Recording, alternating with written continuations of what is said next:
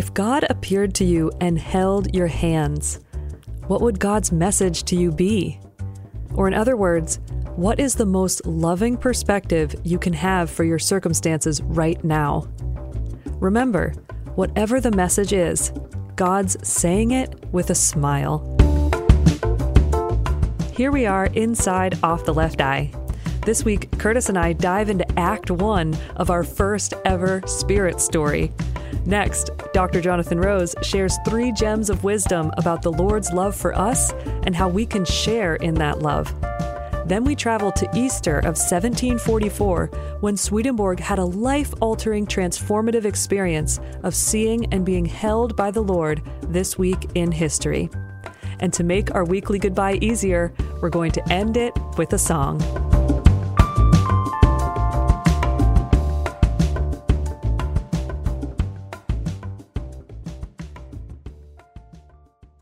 A spirit story. So for this segment of the podcast, we're going to be going on adventures in the spiritual world with Swedenborg and Curtis Childs. Hey, Curtis Childs. Yeah, I feel like I'm back in my Reading Rainbow watching days.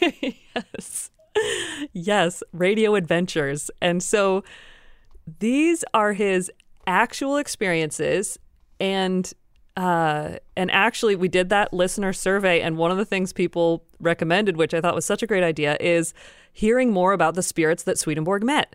So I thought, what a better way than to actually dive into these memorable occurrences, as he calls them, which are really chapters or sections in his books where he lays out these whole sort of amazing adventures he seems to go on, and they can be long, but they're so rich and full of interesting information, and so they're perfect for us exploring and going sort of firsthand into it along with him. As sort of a preparatory note for all of these, here's what Swedenborg says about his own experiences, and this is in True Christianity 851, where he says, "I foresee that many people who read the accounts of memorable occurrences that follow the chapters are going to believe that I fabricated them out of my own imagination." How did he know that?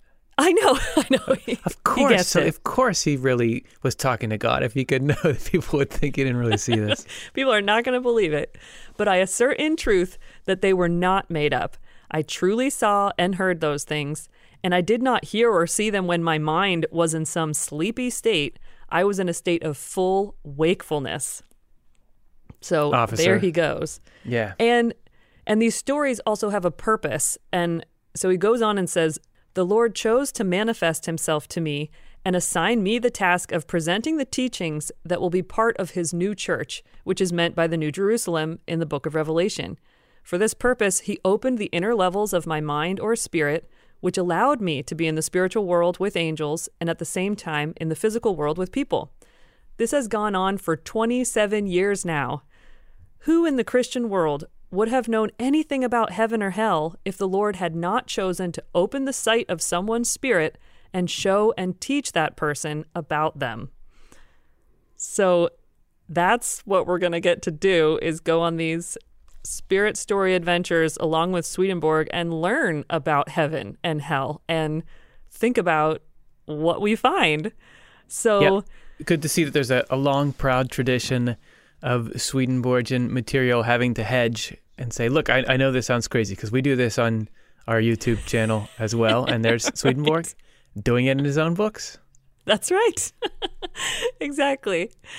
And so now we will go on this adventure in which a newly arrived spirit finds himself in the spiritual world and wants to know about heaven or hell. So are you ready? Ready. All right. Act 1.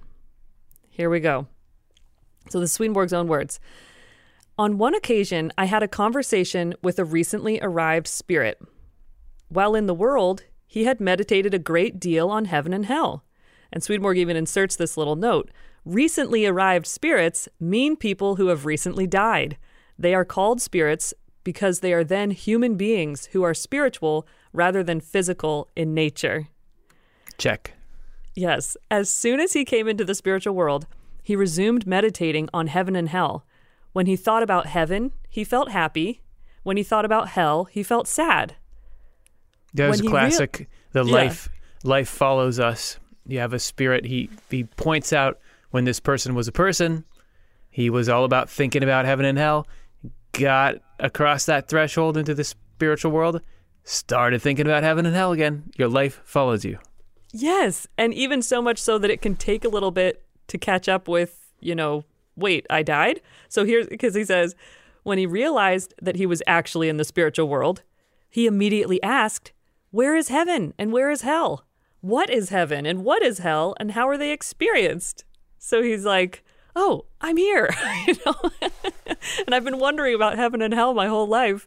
So how do I get there? What are they even? If you think of yourself being in that situation. And in his particular situation, this was a heaven and hell enthusiast. Yeah. I think that great scene in Jurassic Park, the first Jurassic Park, when you remember when they first see the giant dinosaurs. Have you seen Jurassic Park?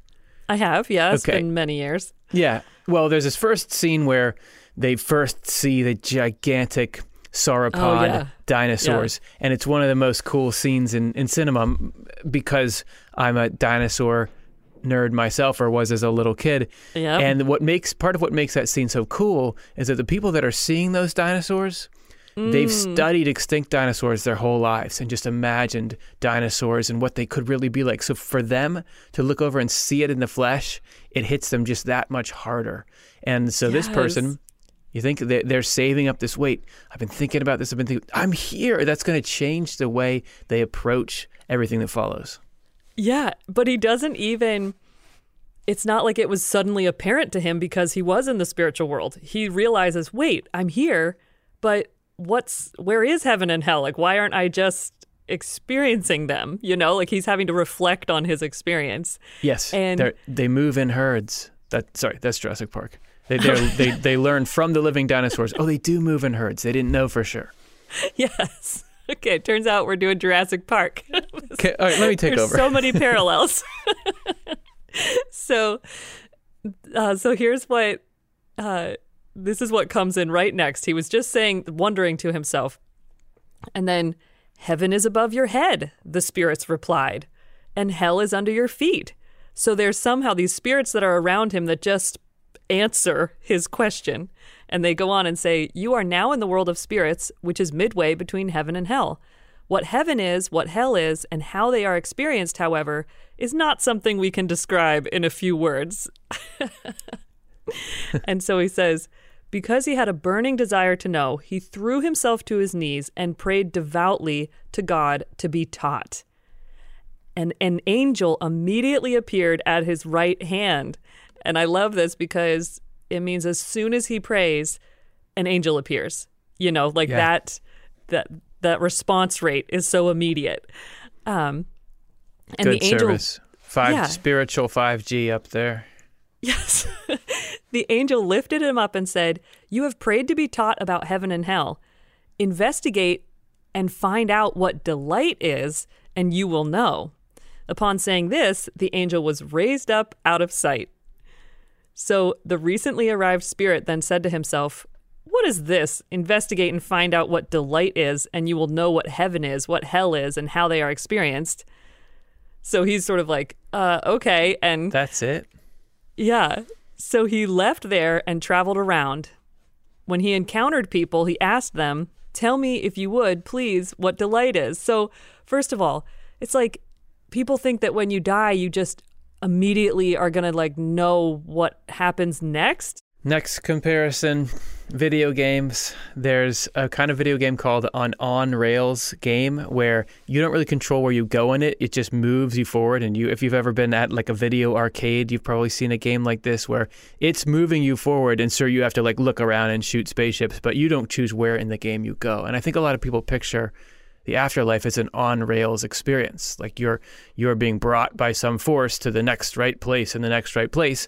But here, it's like an open world adventure, which is another kind of video game where, no, it's you go somewhere and there's a path for you, but it's not apparent. And you really do have to use agency to get where you're going.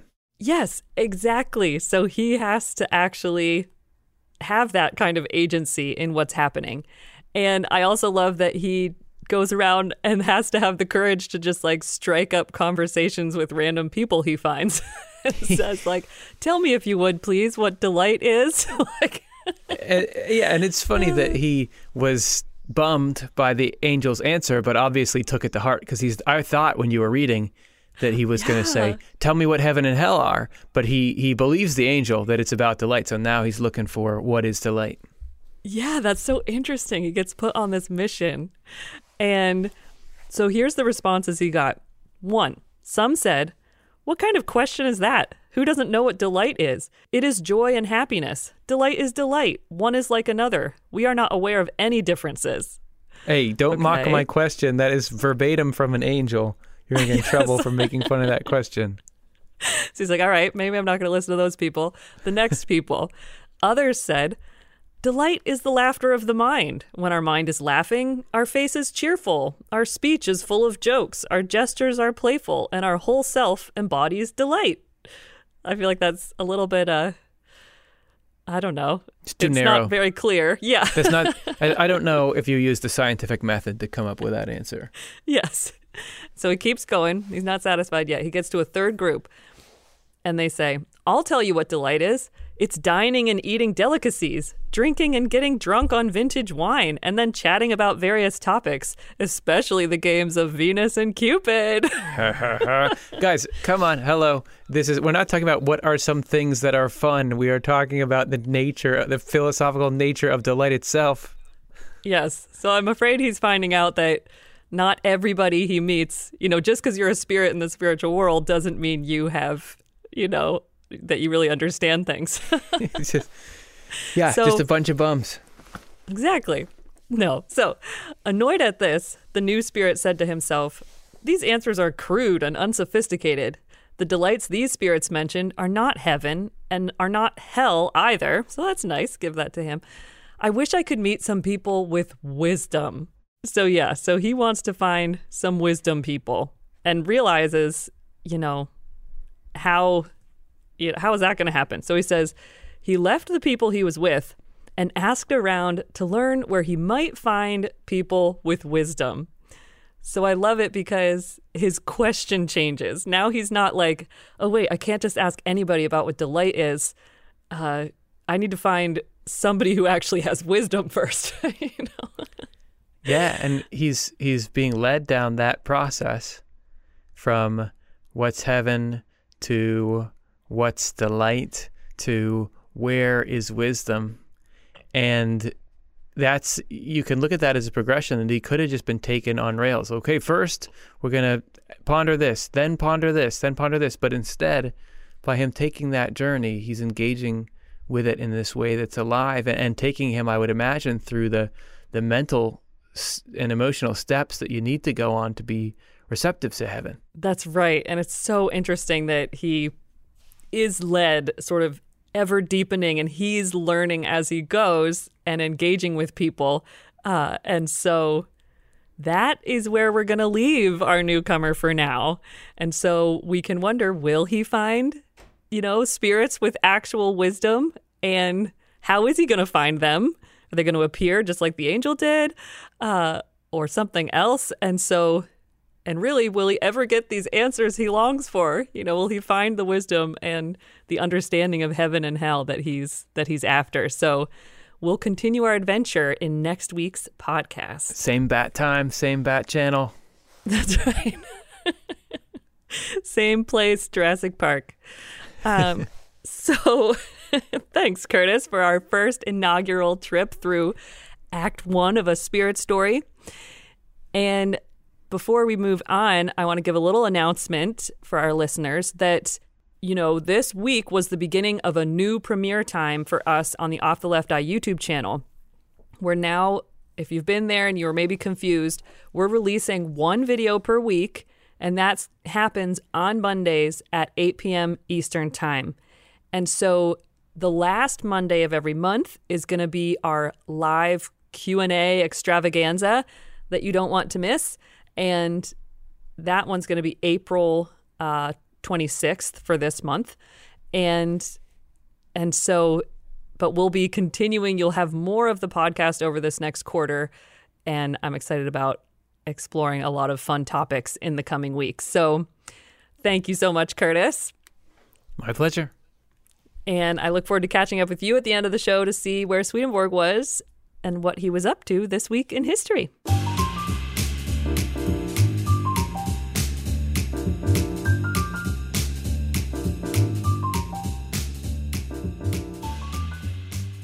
All right, it is time for the NCE Spotlight, and let's shine our spotlight now and go visit the desk of the NCE by hearing from Dr. Jonathan Rose. How are you doing? Doing well. So what do you have for us today? We always just come on in, barge into your office in the middle of a work day and hear what's on the table. So you're so kind.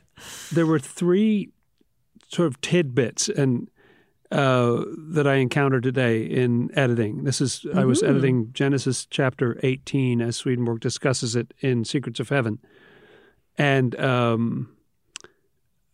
it's the case when you're doing this kind of editing that you want to make certain deadlines and goals. Let's read this by this time and all that. Mm-hmm. And then you just encounter these gems and you want to stop and ponder them. So I'm glad to have a chance to ponder them now. I can stop long enough to kind of capture it, but they're just beautiful little things that you could fall into kind of thing.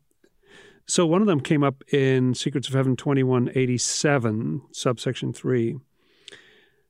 And all of them had to do with love and the Lord's love in particular.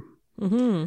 This says the tree of life is heavenliness itself. I was talking about the meaning of the tree of life, the famous tree of life in the creation story in Genesis, and also comes back at the end of Revelation. The tree of life is heavenliness itself, and in the highest sense, the Lord himself, since he is the source of everything heavenly, or in other words, of all love and charity. Mm-hmm. Well, there's a nice little shortcut that by heavenly, you could think of all sorts of mysterious things that he might mean, but he means love and charity. And love, to my mind, means actual love when you're feeling it. Mm-hmm. And charity, to my mind, means treating somebody kindly, whether you're particularly in the mood at that moment or not. But it's a principled kind of thoughtfulness and kindness to the neighbor.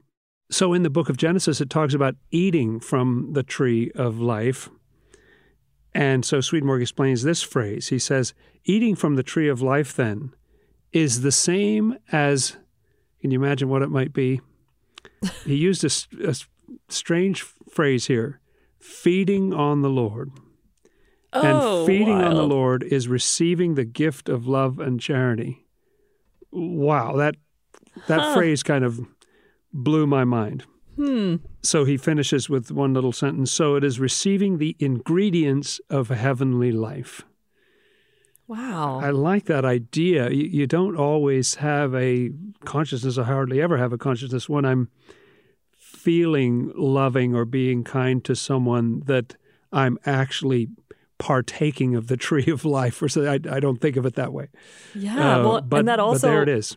It reminds me of, it wasn't last week, but the week before, we did our show on how spiritual communion works. And that whole idea of eating the Lord's flesh, that gives it a very different, that puts it in a sort of, I can conceive of that, that idea of really having that love and charity absorbed into us through our life. Even though Swedenborg's work can feel repetitious sometimes because they go over a lot of the same areas, you'll get these little gems that I don't ever remember him saying exactly that. That was cool. Yeah. Another one was in 2177, and in subsections 7 and 8, it just had a couple of mentions of reciprocal love with the Lord that I found striking.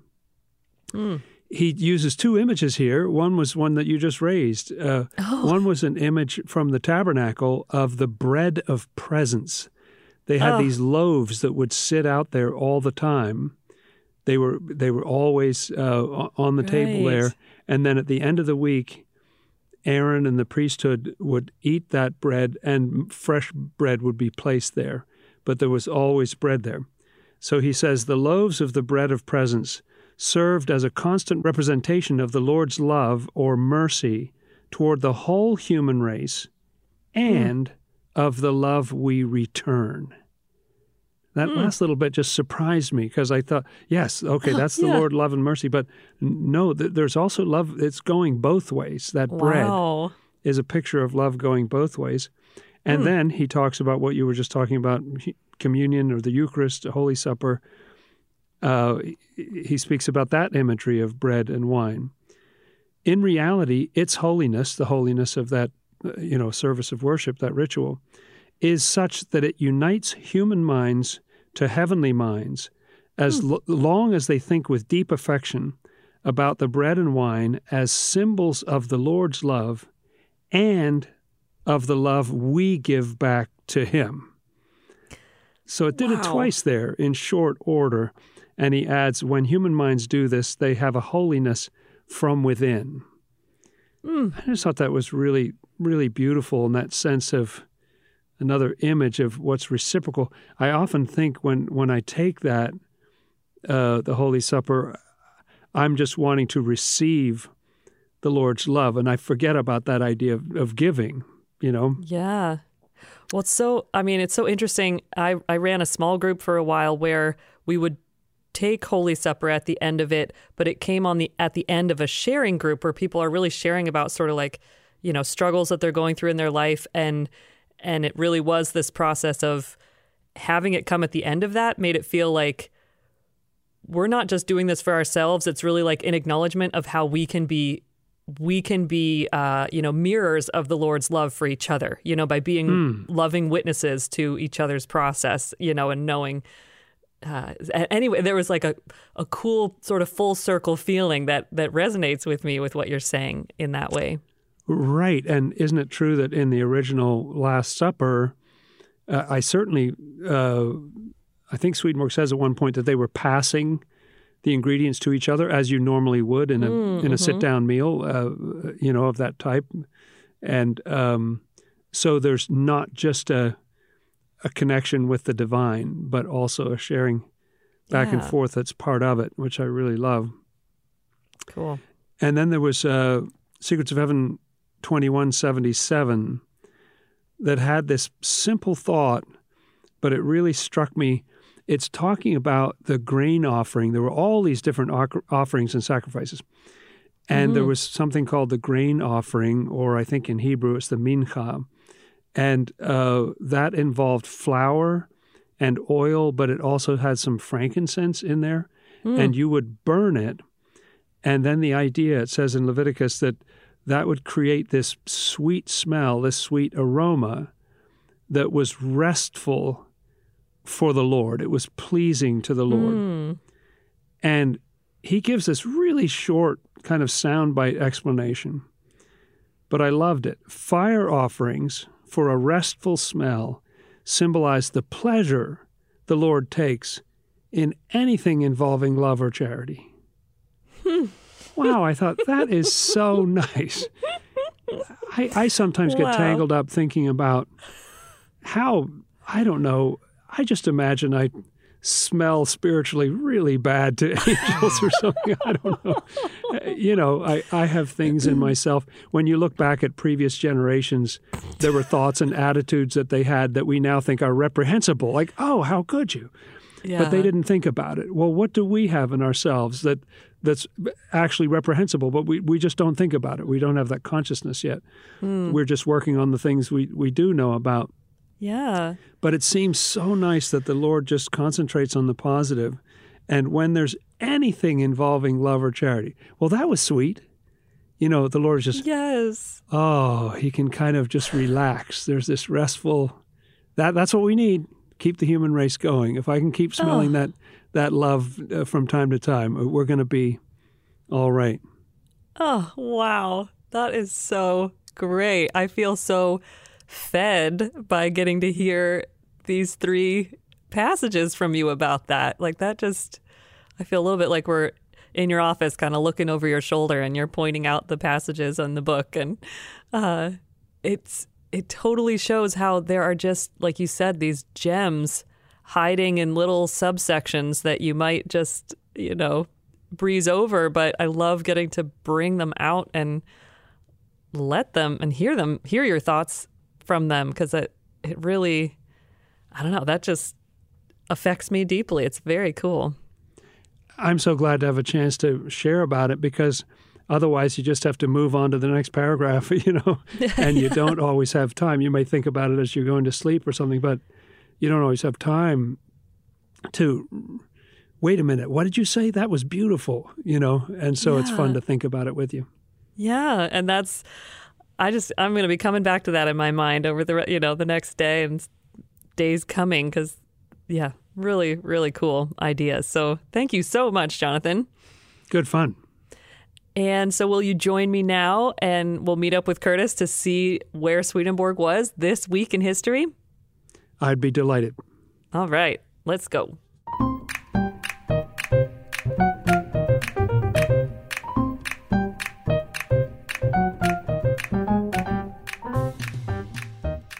Hey, Curtis and Jonathan. Hello. Hey there.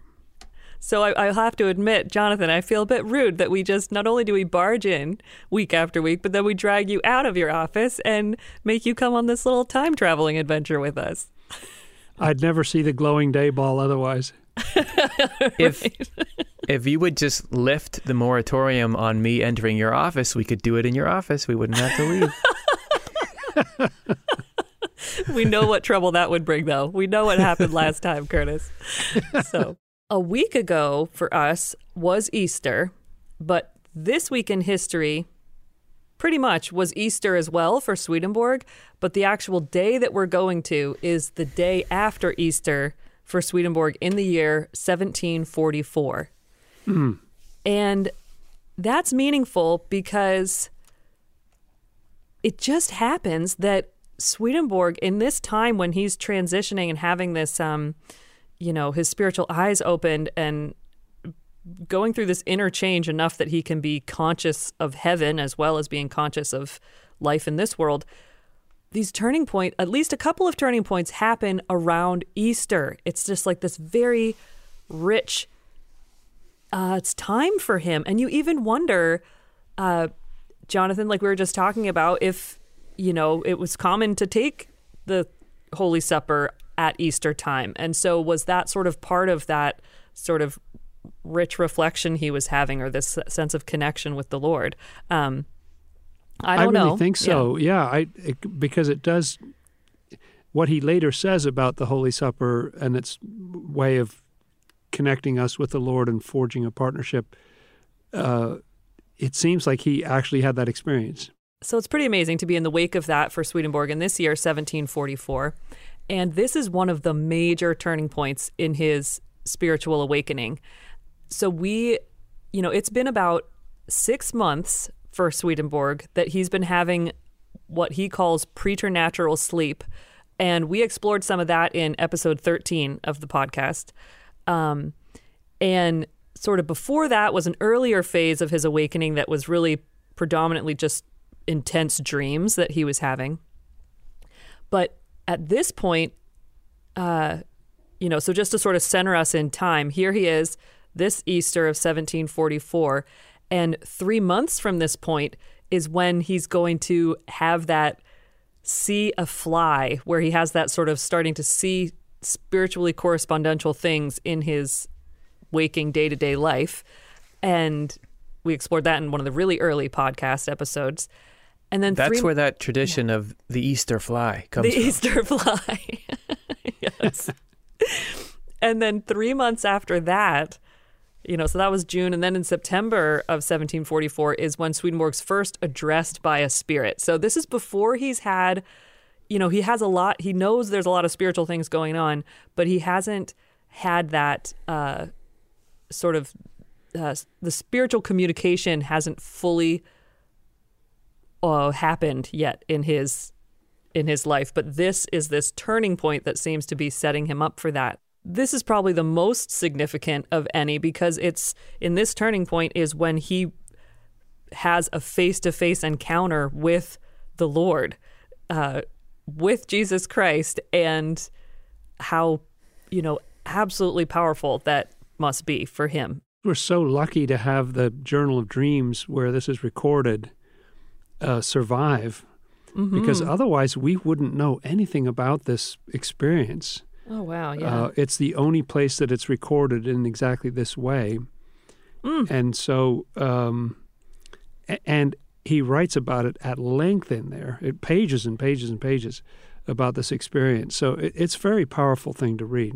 Yeah, and that's good that you mentioned it, because I wanted to say, so that, this is in the Journal of Dreams, and it's Numbers 49 and following. So there you go. It's like very early on when he's writing this stuff. And we're not going to be able to go through all of it. So if you're intrigued, you can find that, and read it yourself, because we do have this text that it is extant, and it is very intimate. And so in this account, it's also interesting to note that he writes April 6th to 7th, meaning like overnight.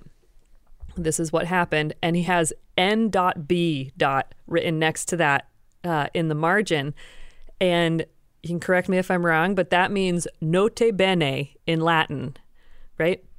That's right. And note well. Note well. So when he was going back over the manuscript, he could see it's like drawing an arrow or something in the margin. Yeah, right. Or like when I'm writing any journaling, if it's like, oh, I want to remember this later, I might like draw a big star, up in the corner or something next to it to be like, so I can flip back and find it quickly. So this is him noting to self, like, this was important.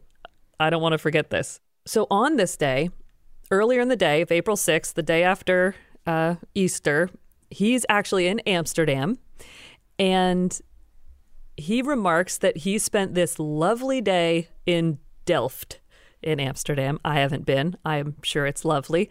But part of why it was so lovely is he said that he feels like he was kept in this deep spiritual thought all day, like he had never been before. And so he's just coming home from this, wonderful day out. I don't know what he was doing, wandering around in Delft.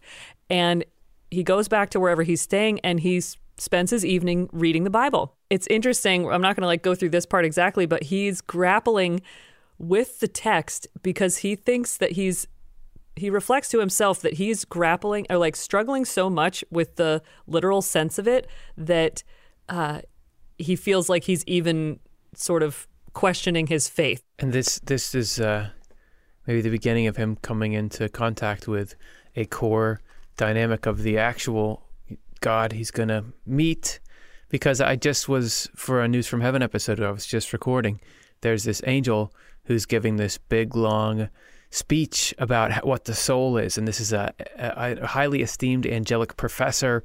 And at the end of it, the speech is given to spirits and angels. And at the end of it, Swedenborg writes, some of the people thought this was great, and then others said, well, we need to think about this, and left. So even that questioning, even stuff from a very reputable source about how could this work, seems to be not, tolerated and encouraged even in heaven. So he's getting a first glimpse of it here. That's right. Yes. So he calls this another sort of temptation. So he sort of feels like it's kind of being a downer for this really nice day he had. But so then here's where I'll pick up. He writes, at 10 o'clock, I went to bed and was somewhat better. Half an hour after, I heard a noise under my head. I thought that the tempter was then going away, meaning he felt like he was having this struggle earlier in the evening. Straight away, there came over me a shuddering, so strong from the head downwards and over the whole body, with a noise of thunder, and this happened several times. I found that something holy was upon me. I then fell into a sleep, and at about 12, 1, or 2 in the night, there came over me a strong shuddering from head to foot, and a thundering noise as if many winds beat together, which shook me. It was indescribable and prostrated me on my face. Then, at the time I was prostrated, at that very moment I was wide awake, and I saw that I was cast down. wondered what it meant. He wondered what it meant. And I spoke as if I were awake, but found nevertheless that the words were put into my mouth. And this is what he says he said. And O Almighty Jesus Christ, that thou of thy so great mercy deignest to come to so great a sinner, make me worthy of thy grace. I held together my hands and prayed, and then came forth a hand which squeezed my hands hard. Straightway thereupon I continued my prayer and said, Thou hast promised to take to grace all sinners. Thou canst nothing else than keep thy word. At that same moment, I sat in his bosom and saw him face to face. It was a face of holy mien, and in all it was indescribable, and he smiled so that I believed that his face had indeed been like this when he lived on earth. He smiled. He spoke to me and asked if I had a clear bill of health. I answered, Lord, thou knowest better than I. Well, do so, he said. That is, as I found it in my mind to signify, love me in reality, or do what thou hast promised. God, give me grace thereto. I found that it was not in my power. Wakened with shudderings. So, he's not even writing in full sentences. He's just, recounting this. And there's so much in there. First of all, I love that the Lord smiled, at him. And I also love that there was this sense of, a simplicity of words, like Swedenborg's maybe praying and using all these words, even though he feels like they're being put in his mouth. And then the Lord is just saying, do so, just do this thing. Right. Yeah. And he takes it to mean love me in reality and do what you've promised. I'm so interested that he asks, in some ways, a challenging question, like, do you have a clean bill of health? But, and there was a time when he got in a lot of trouble. I believe he was even on death row for a period of time for jumping quarantine. Right. Back when he was younger. Much younger, yeah. And it seems as though here's the Lord smiling away and asking him, do you have a clean bill of health? Like, he knows. It's sort of the way Jesus does with Thomas when he knows that Thomas is doubting.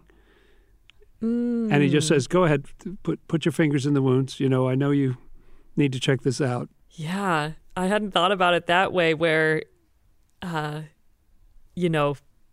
sort of a suggestive, or you wonder how, almost like not an inside joke, but like the way that what things get said to us in dreams sometimes, and I can only imagine more so if it's like the Lord, like he's saying something that like goes straight to your heart, and you get it or whatever. Right.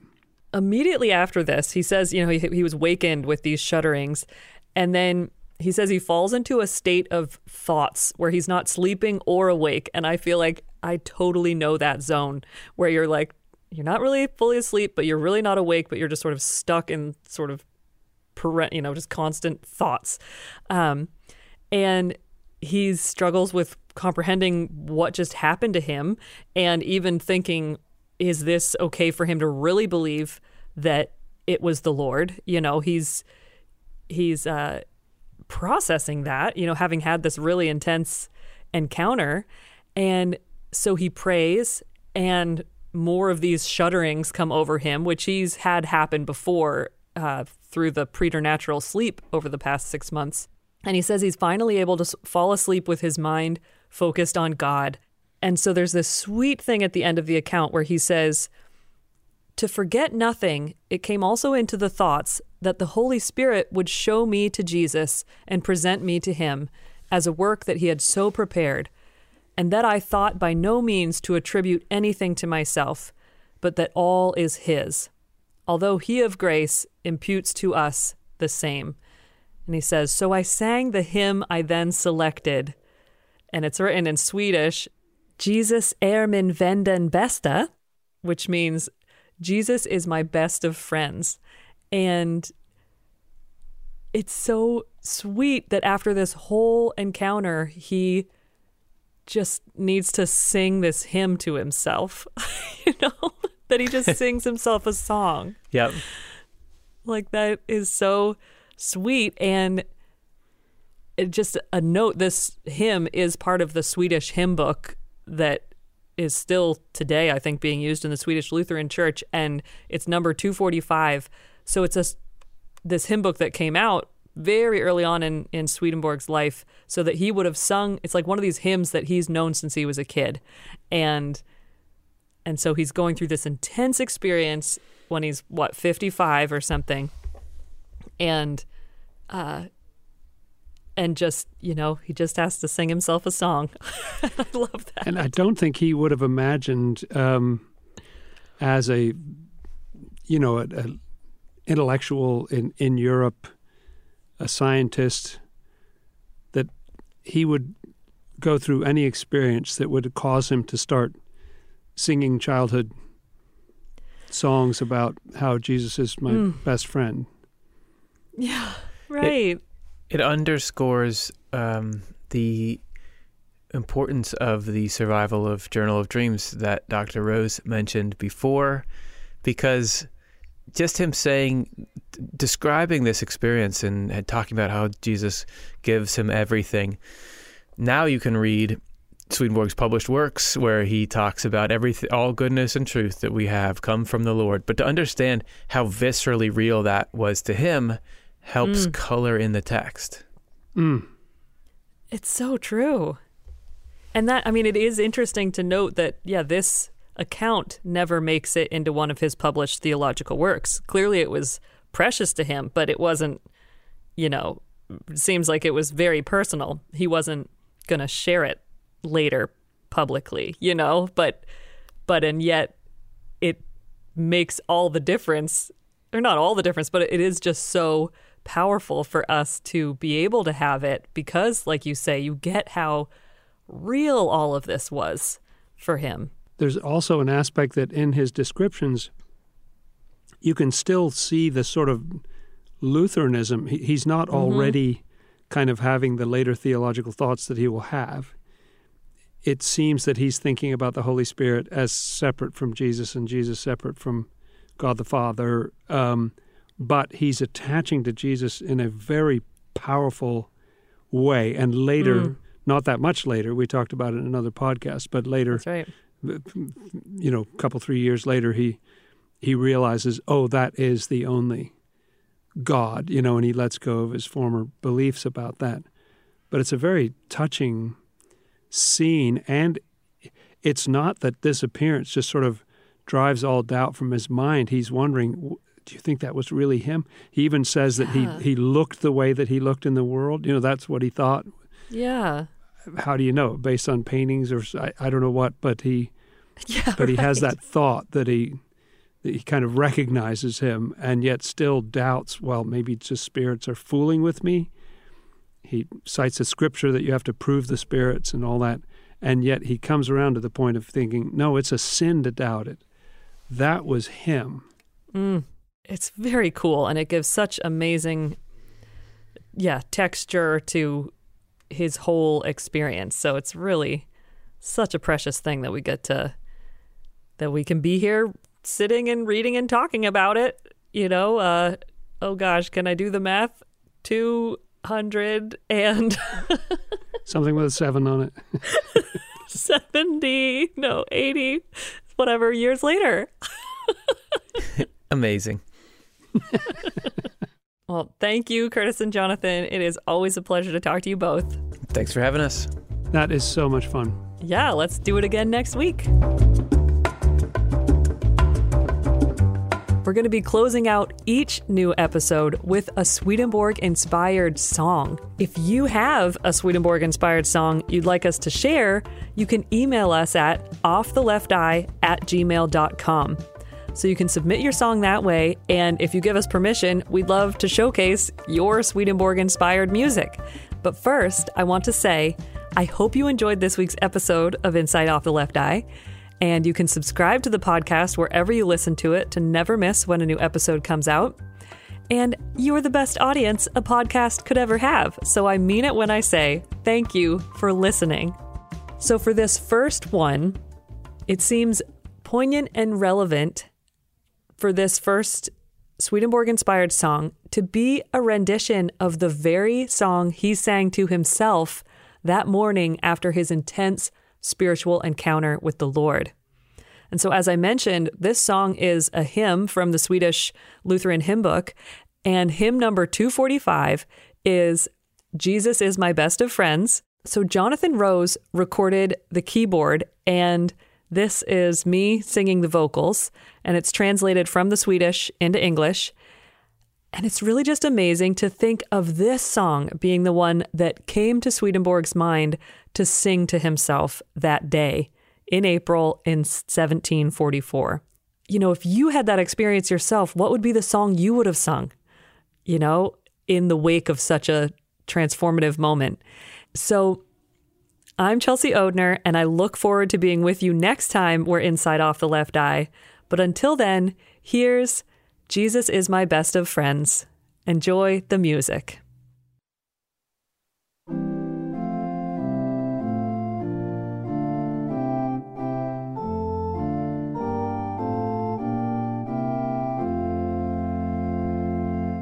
Jesus is my friend most precious. No one else does love as he. Should I leave this friend so gracious, spurn his wondrous love for me? No, not friend nor foe shall sever me from him who loves me so. His shall be my will forever, both within and here below. Who is he that would condemn me? Mercy shines out from his face. Who can from my Savior draw me? I am safe in his embrace. Height nor depth nor fear nor favor shall divide me anymore from the love that never wavers. Jesus Christ makes me